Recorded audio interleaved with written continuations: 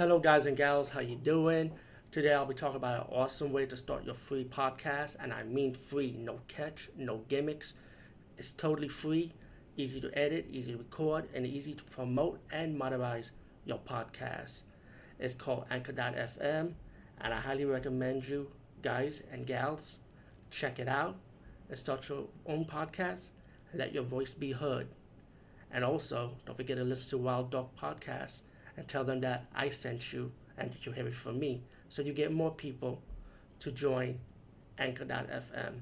You will not be disappointed because they will also put your podcast in other platforms and then make it very, very much easier for you.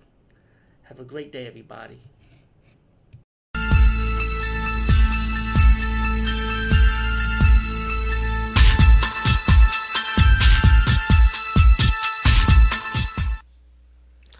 Hey guys and gals, excuse me, have a little cold. Today I'll be talking about a horror movie which I remember seeing the trailers for this. Did not really caught my attention, but actually this was on Netflix and I actually had time to check it out. And the movie's called The Devil's Dolls, 2016. And this is a pretty good movie. I was surprised how good it was. I mean, think about it. If Charles played the movie was opposite, it's probably would be this movie.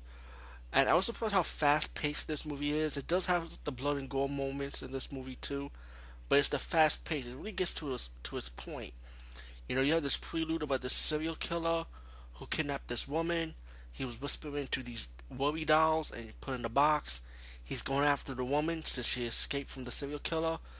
But while she was about to be dead, the police officer shot the serial killer, and he died. And suddenly, this mysterious old woman wants the box that where the serial killer put the doll in, but the detective needed for an investigation. Suddenly, the detective's daughter ended up getting the box, and she used the dolls to make like necklaces out of them, and then sell them to customers. Now the thing is, anybody that possesses these dolls, it makes them be possessed. Like they go crazy, they'll kill people. You know, and whatever you worry about or that you kind of fearful, it makes you go in a killing state. Like you gotta kill someone. Now, when the detective saw the old woman that wanted the box with the dolls, she started saying that she could get rid of this, help his daughter out.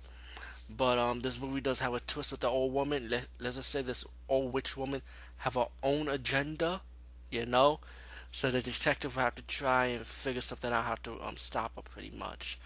All in all, this movie was really good. I was surprised it was good. It was really enjoyable, very fast paced, gets to the point. Highly recommend the Devil's Dolls 2016. Check it out. Peace, guys, and see you later.